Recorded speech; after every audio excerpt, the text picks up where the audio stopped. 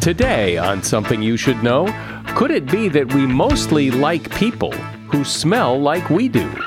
Then, understanding resilience in the face of tough times. So resilience is the ability to do something difficult and then bounce back.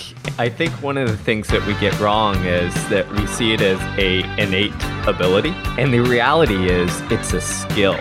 Also, there are a lot of things that taste good cooked on the grill that you really should try. And your personal privacy is being invaded. One of the things that I worry about is that people don't realize just how much data is being collected about them and just how sensitive it is. Like, how well do you sleep at night? Whether you're searching for something related to a loan or a disease, whether you're being faithful to your partner. It's incredibly sensitive information. All this today on Something You Should Know. If you ask any manager, I bet you they can tell you some hiring horror story, because hiring is hard. That's why if you're hiring, you need Indeed.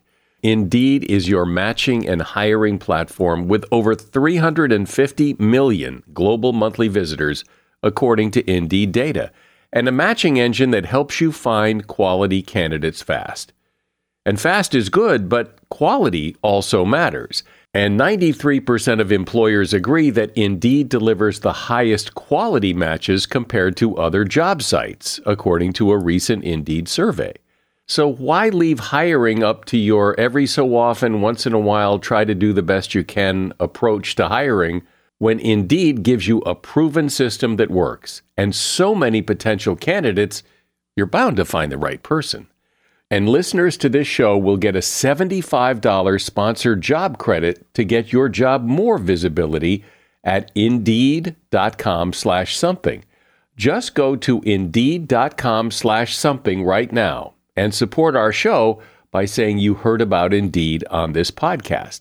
Indeed.com/something. Terms and conditions apply. Need to hire? You need Indeed. Something you should know. Fascinating intel, the world's top experts, and practical advice you can use in your life. Today, Something You Should Know with Mike Carruthers. Hi, welcome to Something You Should Know. As you've probably noticed, when two dogs meet for the first time, there's usually a lot of sniffing going on. Dogs size up other dogs in large part by their smell. And that might seem a little gross, but it turns out that we do it too, according to the Weizmann Institute of Science in Israel.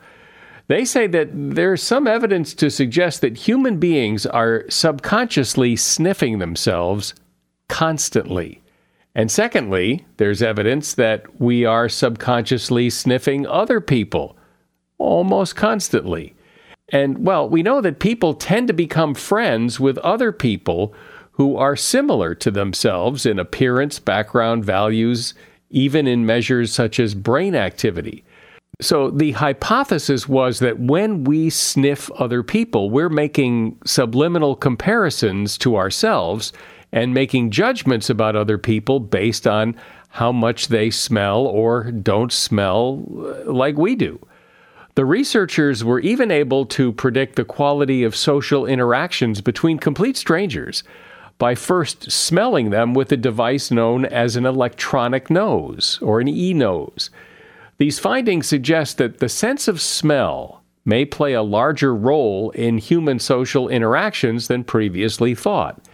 Now, this is not to say that smell is at the top of the list of factors as it is for dogs in sizing up other people, but it does seem that other people's scent is part of the mix of factors that we use in determining what we think of someone. And that is something you should know. Some people just seem to be more resilient than others. They're tougher. They get knocked down and doesn't seem to bother them as much. They just get back up and carry on. Is it just part of who they are, or is resilience something you learn? Maybe we could all be more resilient in the face of challenges that life throws our way if we understood how it works better. Which is why Stephen Magness is here. He knows a thing or two about resilience. Steve has worked as a consultant and speaker for NASA, the Houston Rockets, and several other organizations. He's written for Runner's World, Sports Illustrated, and has been featured in The New Yorker, The Wall Street Journal, The New York Times, and Men's Health. He's the host of a couple of podcasts, and he has a book out called Do Hard Things: Why We Get Resilience Wrong and the Surprising Science of Real Toughness. Hey, Steve, welcome. Hi, thanks for having me. So I look at resilience as the ability to bounce back after something difficult. So is that a fair definition, or maybe it's something more than that? Yeah, so resilience is the ability to do something difficult and then bounce back and either come back to normal or grow afterwards. And I think we get it wrong in the sense that often we think the pathway to go through that difficult thing is to essentially put our head down, grit our teeth, and just push through or bulldoze through whatever it is. And instead, that often backfires. So pushing through means that we ignore everything else. We ignore our feelings, we ignore our emotions, we push away that doubt in our head. And what the reality is that those feelings, emotions, doubts, insecurities that pop up, they're essentially our brain's protective mechanism, and they're messengers trying to communicate something. Yeah, well, that's my sense of resilience, is that you push everything else aside and put your head down and get through it. That's being resilient. So what is it we get wrong? What is it that we're not doing right? Yeah, so I think one of the things that we get wrong is that we see it as an innate ability. And the reality is it's a skill. So if you look at, for instance, some of the toughest people on the planet, Navy SEALs, Special Forces, we often think like, oh, they must be just built with this like inner resilience that they just have. Well, the reality is the research shows that, the first time they get thrown into, let's say, survival training or something really difficult, 96% of them experience disassociation, which is essentially your brain kind of freaks out and you don't realize where you are in that moment. Now, that's not exactly the place you want someone doing something that difficult to be able to perform. But what that tells me is that everybody faces stress. Everybody has the same kind of stress response, that fight or flight, that wanting to escape. But research shows us and practice shows us is that we all have the ability to improve upon that. I think a general impression that people who are resilient are tough, and toughness has an image of the football coach, the person who's really not necessarily really nice and soft and sensitive, but kind of tough, rough around the edges. Yeah, absolutely. I went out and surveyed over 100 people, and I asked them, "Hey, what is your image of toughness?" And that exact same description came back over and over and over again. It's that a lot of people pointed to their, junior high or high school football coach or sports coach, said, "Hey, this guy just kept me in line." And that is our image of what it means to be tough. But if you look at the research and then those who actually go through really difficult things and can come through in the clutch and handle, challenges, it's the exact opposite that allows us to do that. So it's not the demandingness. In fact, there's some brilliant research out of parenting and coaching that says when all you have is that demandingness, your discipline, performance in the clutch, your ability to persist through challenges, all go down. What's key is you accompany that demandingness with what we call responsiveness, which is essentially you care, you're there for support. The athlete, child, adult knows that if they fail, it's not the end of the world, that their team, their parent, their coach will be there to support them and allow them to, bounce back and get on the other side of this, difficult thing. But how do you be soft and hard at the same time? So that's where this nuance is, right? when we say soft and hard at the same time, it's the appropriate kind of being soft and hard.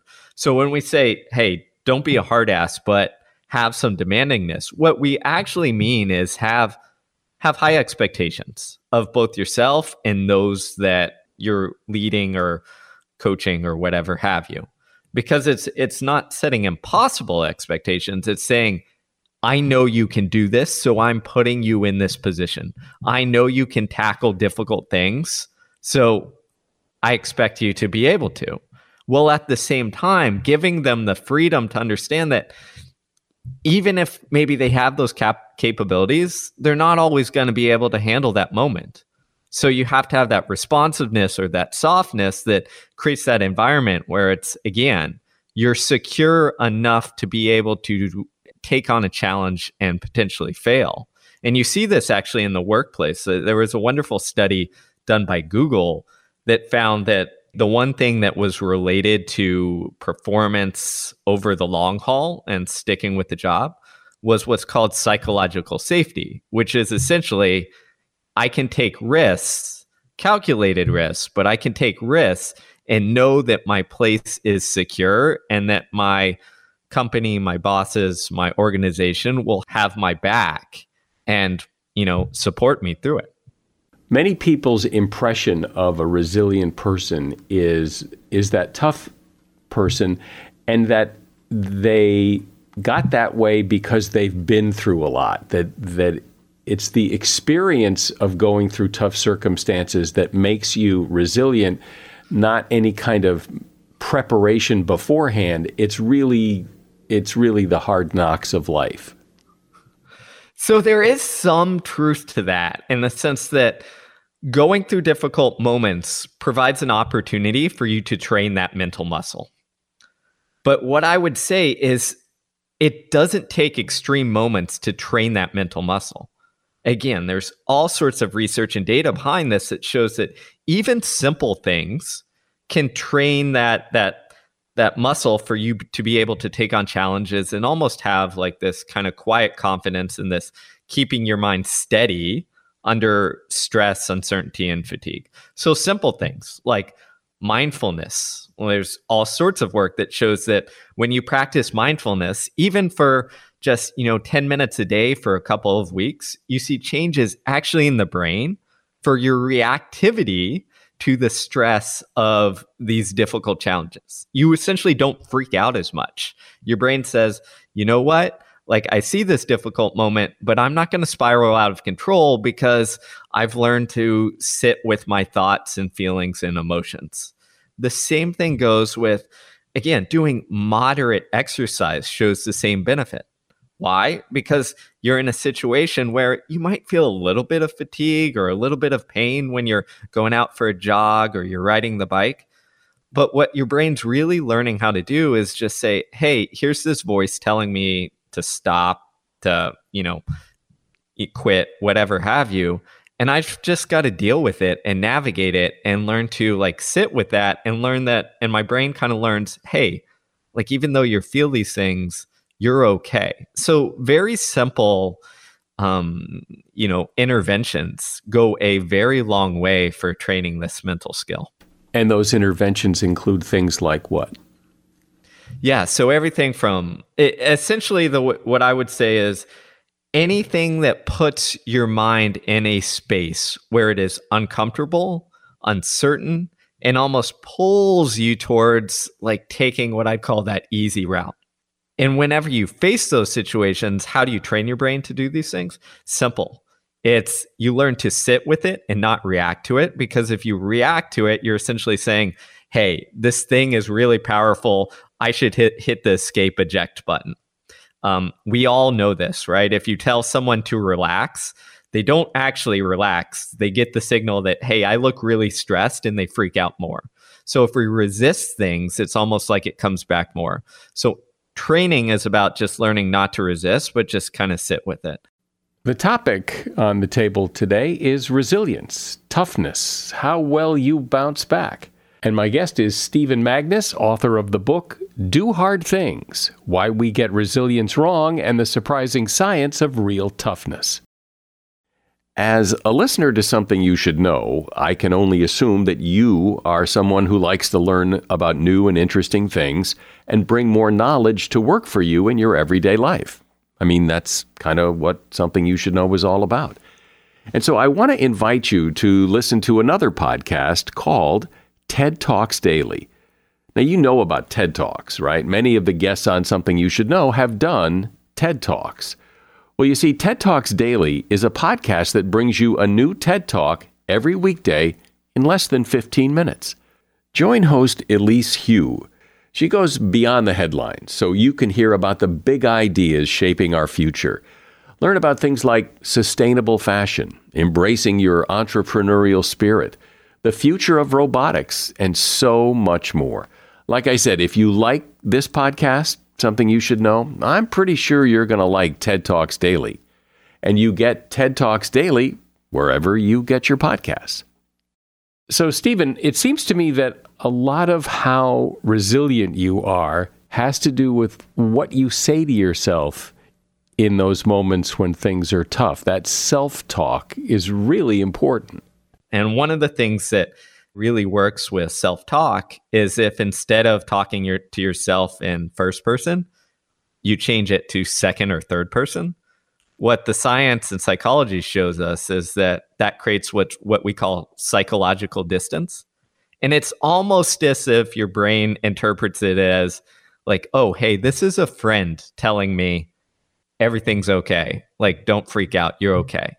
Well, it also seems that what people say to themselves, the self-talk and the level of confidence that they have that they can get through whatever they're trying to get through has a lot to do with this. A lot of this, in other words, is self-generated, that the stress of the fear of failure or whatever it is, you make it yourself. Absolutely. What it is it's almost self-generated. In the sense that we don't react to the actual stress of the situation. What we're reacting to is our brain and body's interpretation of that.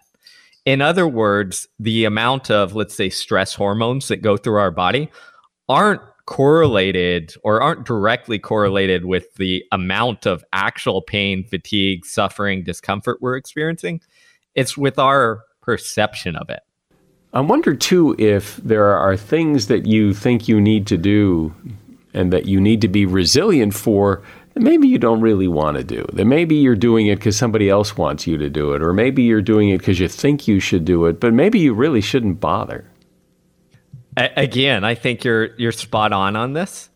And what we know is that if you're doing the difficult thing for some external reason, which could be because, a friend wants you to do it, a boss says to do this, a parent suggests to do it, or it could be for, an external reward. Whenever you're doing something for others in this external sense, we don't have the same level of persistence. We tend to give up before, maybe we reach our full potential. And the reason behind that is just because the purpose and meaning behind this goal or this thing that we're doing that is difficult isn't there. So again, it's like our brain is protective and says, well, is this really worth it? Should we really go through all of this anxiety and stress for something that we really don't care about? And I think that's completely legitimate. So that's why, again, with the people I work with, if you're going to take on a challenge, it has to come from inside. And if it doesn't, if there's not this kind of deep driver, this intrinsic motivation behind it, then you should ask yourself, do I really want to go through this? Is this really something that aligns with my values and that I want to pursue? And if the answer is no, then it's completely fine to, quit or not go through it. Well, I've always thought that sometimes, and I guess this goes back to that self-talk thing, that a lot of people create their own anxiety over this, that if you tell yourself something's going to be hard and I don't want to do this and this is going to be so tough, and that you're creating that expectation versus someone who goes through it and goes into it thinking, I got this is okay, no problem, we'll get it done. There's a lot of nuance here. It's about finding that Goldilocks zone. And for this, I think the marathon, running a marathon is a perfect example. If you go into running a marathon and you think, this is going to be the most difficult thing in the world, I don't know if I can do this. What happens is that's going to spiral out of control. You're not going to perform up to your abilities, and you're going to feel worse doing it and likely quit. But if you don't quit, you're going to be in this like worried protective mode where you're running a lot slower than you could possibly, perform at or run at, because again, you're going in with, this is going to be the hardest thing in the world. But on the flip side, if you go in and you say, I got this. This is a piece of cake. I've done all the work. I'm okay. This isn't going to be that difficult. Well, the moment that in the race that it actually gets difficult, because it will, it's a marathon, it's hard, your brain's going to freak out a little bit. It's going to say, hey, wait a minute. We expected this to be easy. You told us you had this. Like, this isn't a problem. So what we want that middle zone where it's almost like, you understand the reality of the challenge, which is it's going to be difficult, but you also understand the reality of like your capabilities. If you've done the work to be able to do it, if you can handle this. A elite soldier in the military put it very succinctly for me. He said, you need a humble confidence, which is you need a little bit of doubt because that doubt keeps you sharp. If you have zero doubt, then you almost go through unprepared and your mind isn't looking for the difficult challenges that you're inevitably going to face. So it's surprised when it gets them. So I like that. It's almost like this quiet confidence, this humble confidence where a little bit of doubt can propel you forward. But it's a realistic doubt. And then what about what happens when you go through something and you fail? It doesn't work. You tried to be resilient, you tried to get through it, and you did not. So this is inevitable. We're all going to experience failure. And what the research clearly shows is how we embrace and interpret that failure goes a long way for setting us up to either bounce back and be able to do it again or not. So if you fail and you spiral out of control in the sense that you think, oh, this is the worst thing ever. I can't succeed. I need to find something else to do. You feel all the emotions and you let it kind of linger. The longer you let that linger, it's almost like you're ingraining the message to your brain that says, hey, we can't do this. Hey, in the future, let's avoid situations like this because this failure sucks. Like, it's not enjoyable. And you see this in sport a lot. After a very tough loss, sometimes athletes don't bounce back because they internalize and let that failure linger, too long. What the research clearly shows is, yes, we need to process that failure. Yes, it's okay to experience the emotions, but we need to understand, process, and then move on from it. And again, there's some brilliant work in sport that says after a tough loss in a game and with professional athletes, if you allow those athletes to essentially, chat with their friends, their teammates afterwards, and just kind of go over it with their teammates, they'll process it a lot better. And then leading up to the next game, they'll have lower stress hormones and more positive hormones that allow them or put them in a place to perform. If instead of letting them debrief with their teammates and friends, if you stick them in a room with a coach who's a hard ass and says, here are all the things that you did wrong. Why did you screw this up? Like, what were you doing? You see a huge spike in cortisol, one of the main stress hormones. And then a week later, when they play the next game, they perform worse. But a lot of times when you surround yourself with people after you've failed, they'll say, oh, no, it was great. You did great. Well, maybe if you did great, you wouldn't have failed. So that kind of rings hollow and it doesn't do much. You're spot on. And that's why, again, if you look at the research and then you talk with athletes, or in my work coaching elite athletes, is the fake stuff doesn't work. right? We can see through that. If someone says, oh, you did great, and you know you did not, like all that does is you just shrug that off. It almost creates a negative spiral. And I think this is why it's important, why the research shows a lot of times it's with teammates that this works best. Why? Because those teammates were in the arena and they understand that, hey, it didn't go well. With elite professional sports teams I work with, they often institute what I call the 24-hour rule, which is essentially you got 24 hours to be upset and frustrated and do whatever you need to do to process and feel the tough loss. But after 24 hours, it's like, I don't want to hear about the game. We got to move on. We got to go on to the next one. We've got to, get on the other side of this so that we can get back to doing the work and putting us in a place that we can perform. Well, we're all going to face tough times in our life, and it's really good to get some insight into how resilience works, how you bounce back, how you stay tough during those tough times. Stephen Magness has been my guest. The name of his book is Do Hard Things: Why We Get Resilience Wrong and the Surprising Science of Real Toughness. And there's a link to his book at Amazon in the show notes. This is real interesting, Stephen. Thanks. Thanks so much for the conversation. It's really been a pleasure. We've talked about privacy before on Something You Should Know, and I always worry a little about discussing that topic because it seems like a lot of people just don't really care too much.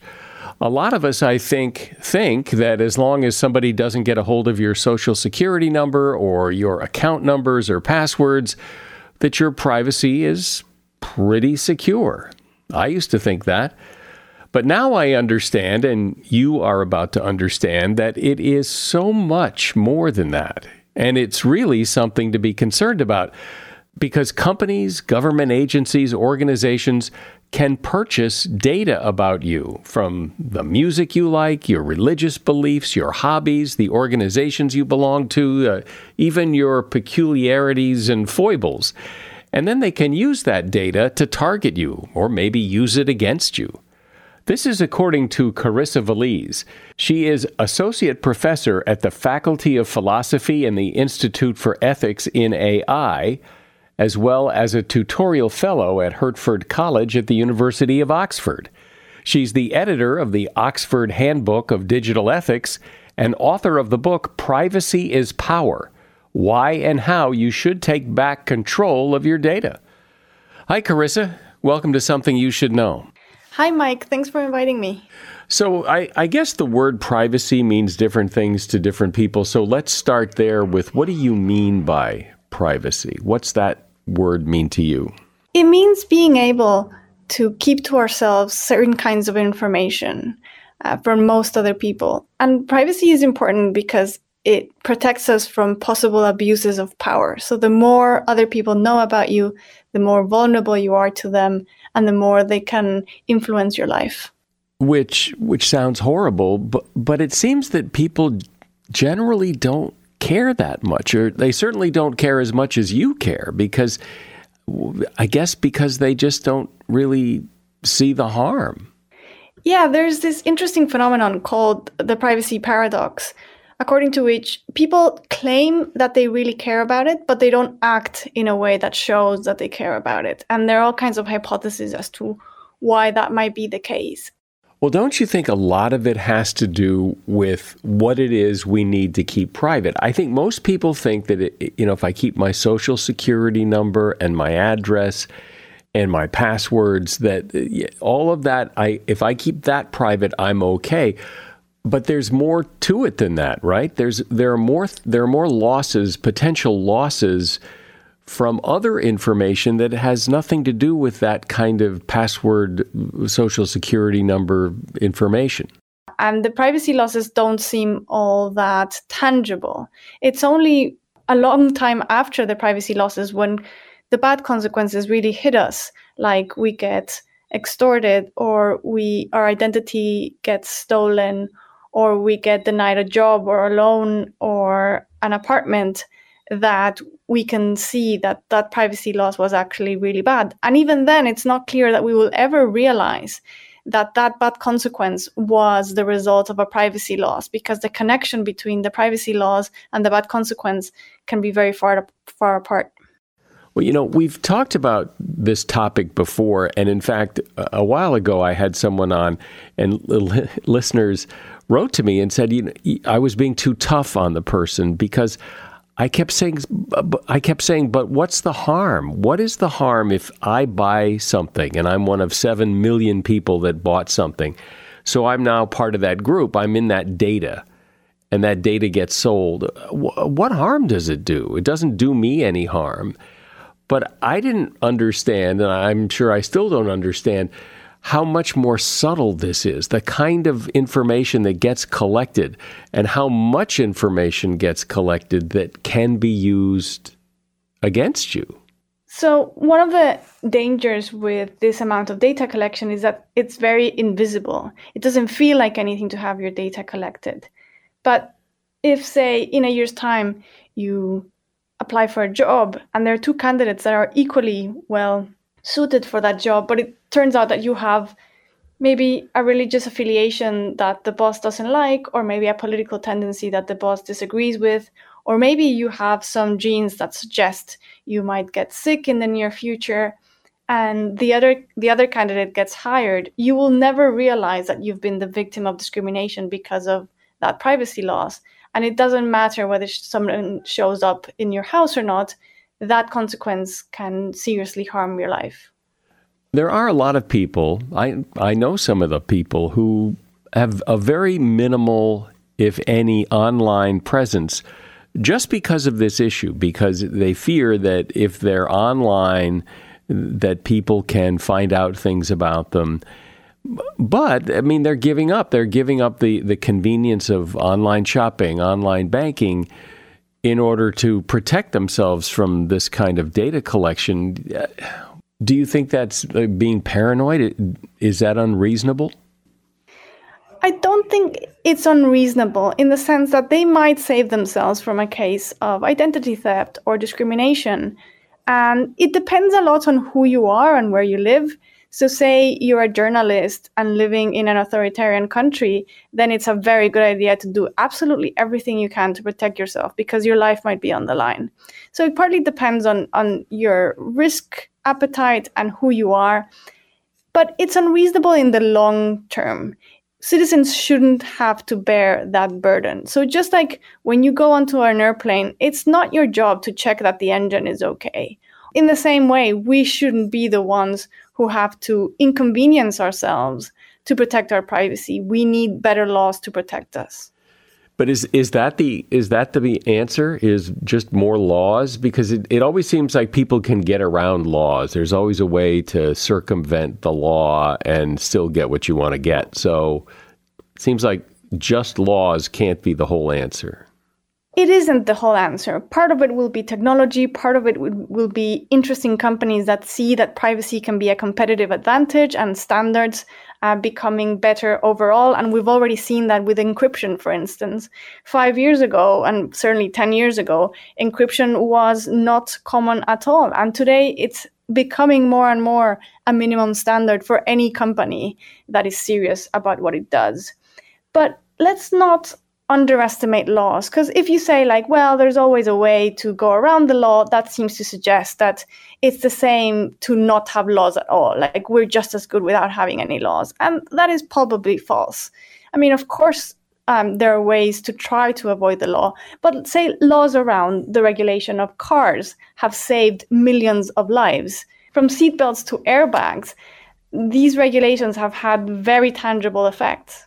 So this state that we're in, where companies are collecting data about us and selling it, and people are doing what they can to protect that data and keep companies from getting it, this is like a constant state of tension. Is that it? Is this going to just go on forever?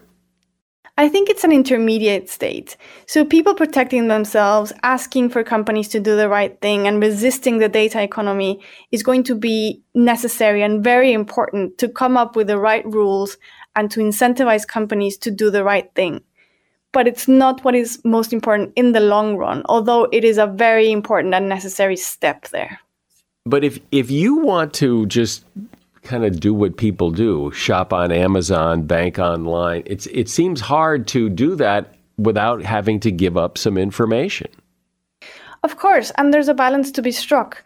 But it's not black or white. It's not like, oh, because it's difficult or I can't do this, then I'm not going to worry at all about my privacy. So what we each should do is worry and do what we can. So for instance, instead of using WhatsApp, use Signal. It's just as good and it's free and it doesn't collect your data. So why would you use WhatsApp when you have Signal?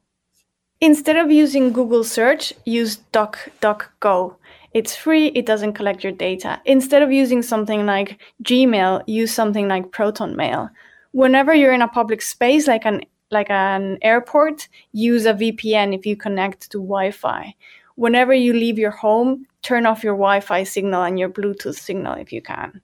Contact companies and tell them that you want to see the data they have on you and ask them to delete your data, even when you fail to protect your privacy. And in many cases, you will succeed. But even when you fail, you will have created two things. One is an expressive act of companies realizing how much customers care about it and incentivizing companies to see privacy as a competitive advantage. And the second thing you've done is that you've created a paper trail such that in a year's time or 2 years' time, when a regulator looks at that company and the company says, yeah, we've done these awful things with data, but our customers were perfectly happy to give us our data, you are providing evidence that shows that we are not happy having our privacy violated, that we are asking for better policies. I can't even imagine if I were to start to contact the companies that probably have information about, I wouldn't even know where to begin. I mean, who doesn't have information? Everybody I shop for, or any company I've done business with online has information. And if for me, for example, to keep shopping on Amazon, they're going to keep that information. Well, you might start with very sensitive information or information that you're not using anymore or that you don't want to use anymore. Say, for instance, I don't know, a few years ago you used a dating app and you found a partner and you're not on the app anymore. That would be a good place to start because it's very sensitive data and it's something that you don't need anymore. With Amazon, one of the things that I find most questionable about that company is that you cannot delete your history. And that is something that I expect will come back to bite them. But you might also start with something like your healthcare providers. That's very sensitive information that could be used against you. What do you mean you can't delete your history with Amazon? Yeah, just try it out. Go to Amazon and try to delete your purchase history. And you won't be able to do it. The best you can do is hide it from yourself, which is quite ridiculous. So talk about the kinds of things, the kind of data that companies collect on people above and beyond what we've talked about already, and what people might be surprised to hear is being collected about them. Absolutely. So one of the things that I worry about is that people don't realize just how much data is being collected about them and just how sensitive it is. It includes things like how well do you sleep at night, whether you're searching for something related to a loan or a disease, whether you're being faithful to your partner, what kind of sexual tendencies you have. It's incredibly sensitive information. But it's information that you must have put out there, right? Not all of it. A lot of it is inferences. So say somebody is looking for the music they like, and they might think, well, I don't care that these companies know that I like this or that artist. The problem is that many times that information gets used to infer things like sexual orientation, and they didn't volunteer that information. And they're not aware that they are actually giving that information indirectly. Well, I would have never thought that, because what value would that be to them? What would guessing what my sexual orientation do for them based on the music I listen to? Because they might just be dead wrong, because that's a lousy inference to make. Well, as long as they're right most of the time, even if it's like 60% of the time, and that makes them money, that's good enough for them, and they will be treating you accordingly. So it can have all kinds of consequences, from the kinds of ads you might see, and that might be sensitive. Say, if you're at work and suddenly you start getting certain kinds of ads that may be not reflective of you, or that you don't want your coworkers to see you that way. You know, that's one of the things that creeps me out is when I look at something on my phone or look at something online and then I start getting ads for it. And that just creeps me out a lot. Like, how do they know how did that happen? Yeah, it's incredibly creepy, and many times it's very invasive. There's a lot that happens with targeted ads that is actually smoke and mirrors. These ads get sold for very high prices with the belief that they will work. But oftentimes people get ads for things that they would buy anyway or have already bought. And other times they don't even get the ad. So there's a lot of fraud within the market for targeted ads because they're targeted. So in the 1950s, if you bought an ad in the newspaper, you could actually go out, buy the newspaper, and verify whether your ad was there. And that was an easy way to know whether people were seeing it. But today, say you're a company in one side of the world and you're buying an ad in the other side of the world for, say, people who are between 22 and 32 years old, and you're, a 50-year-old person who lives on the other side of the world, you're never going to see that ad, and it's very hard to verify that the people you want to see that ad are actually seeing it. Are there other examples like the one you gave of not being able to delete your history on Amazon? Other things like that people have no idea is going on, specific things like at specific places or types of industries or whatever? Oh, plenty. Let me give you some examples. So if you have a smart car, it's not only that your car is recording where do you go, which can already be incredibly sensitive because it can include like whether you're getting an abortion or whether you're seeing a psychiatrist or whether you're being unfaithful. But it also records what kind of music you're listening to, which can clue people in as to how you're feeling. Are you feeling blue? Are you feeling cheerful? And it even records your weight. The seat on your car is recording your weight. And you can imagine how that information could be valuable to an insurance company who wants to know whether maybe you're losing too much weight or gaining too much weight and what that says about your health. Another example is when you go into a store and you listen to music, chances are in that music, there are going to be audio beacons that you can't hear, but that your phone records.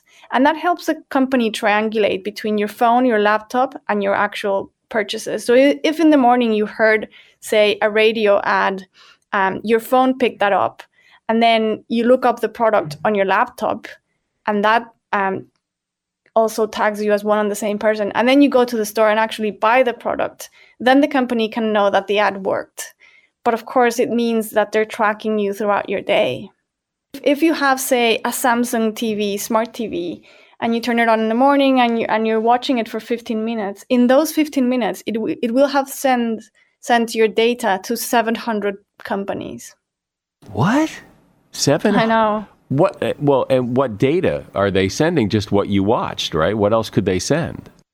Well, that is a very good question. If you read the privacy policy, they warn not to have very private conversations in front of the TV because your conversations could be sent to third parties.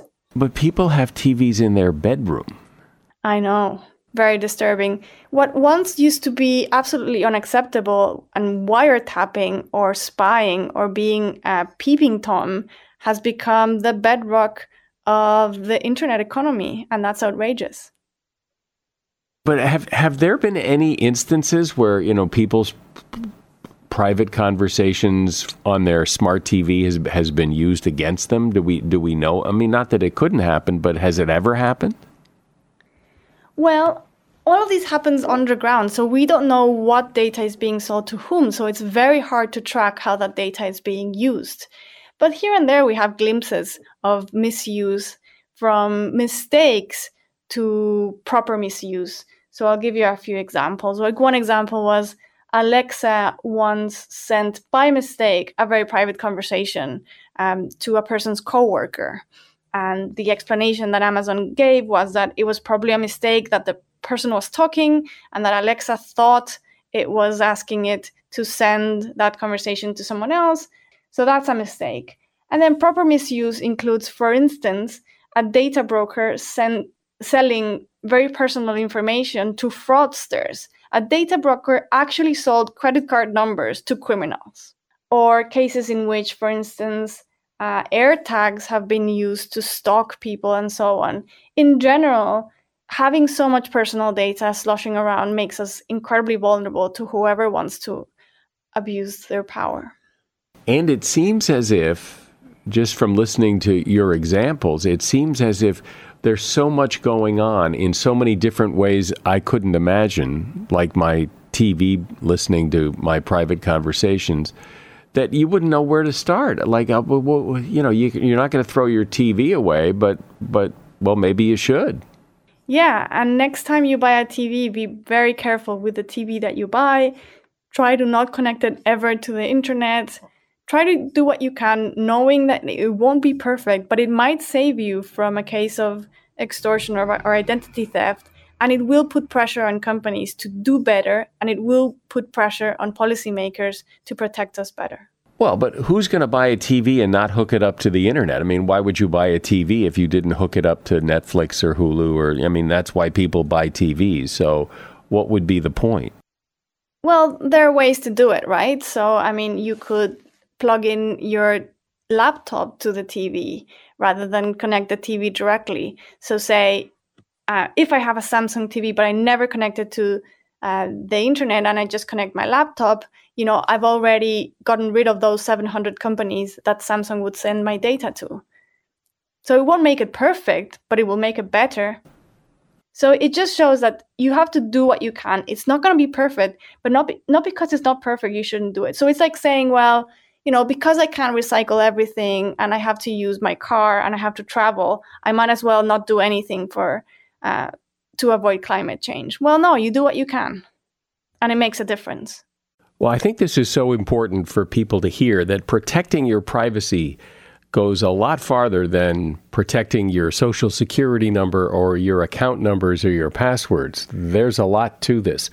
Carissa Veliz has been my guest. She is an associate professor at the Faculty of Philosophy and the Institute for Ethics in AI, as well as a tutorial fellow at Hertford College at the University of Oxford. The name of her book is Privacy is Power: Why and How You Should Take Back Control of Your Data. And you'll find a link to that book in the show notes. Thanks, Carissa. Thank you so much, Mike. In the summer, it seems like everyone likes to cook outside on the grill, but things can get a little monotonous. Hot dogs, hamburgers, barbecued chicken, that kind of thing. So Reader's Digest came up with a list of foods that actually work pretty well on the grill that you probably have never thought of before. For example, watermelon. You cover 1-inch slices of watermelon with olive oil, salt, and pepper, grill for about 5 minutes per side until they start to dry out, and you'll love them. Romaine lettuce. Grilling leaves of romaine lettuce gives them a smoky flavor. What you do is you slice the head in half, brush with olive oil, add some spices, and grill them cut side down for a minute or two. Finish them off with some Parmesan and red wine vinegar. Avocados. You can cut avocados in half, grill them face down with the skin on, then scoop out the flesh for delicious guacamole or burger toppings. Cake. Just cut 1-inch slices of angel food cake or pound cake, butter both sides, and then grill until golden brown. And pineapple tastes great on the grill. Slice up a pineapple, throw it right on the grill. When you cook pineapple on the grill, it takes away some of the acidity, so it tastes much sweeter. And that is something you should know. There are a lot of podcasts out there that people can choose to listen to, and we always need help steering people towards this one. So if you know someone who you think would like this podcast, please recommend it. I'm Mike Carruthers. Thanks for listening today to Something You Should Know. The Bigger Pockets portfolio of podcasts are worthy of your investment. We're having a real conversation as real estate investors. New episodes available every day. It's important to buy where it makes money and not necessarily where you want to travel to. Bigger Pockets, On the Market, Rookie Real Estate, or Money Podcast. The purpose of flipping is to create more cash so then you can reinvest into other types of properties. The Bigger Pockets Podcast, on YouTube or wherever you listen.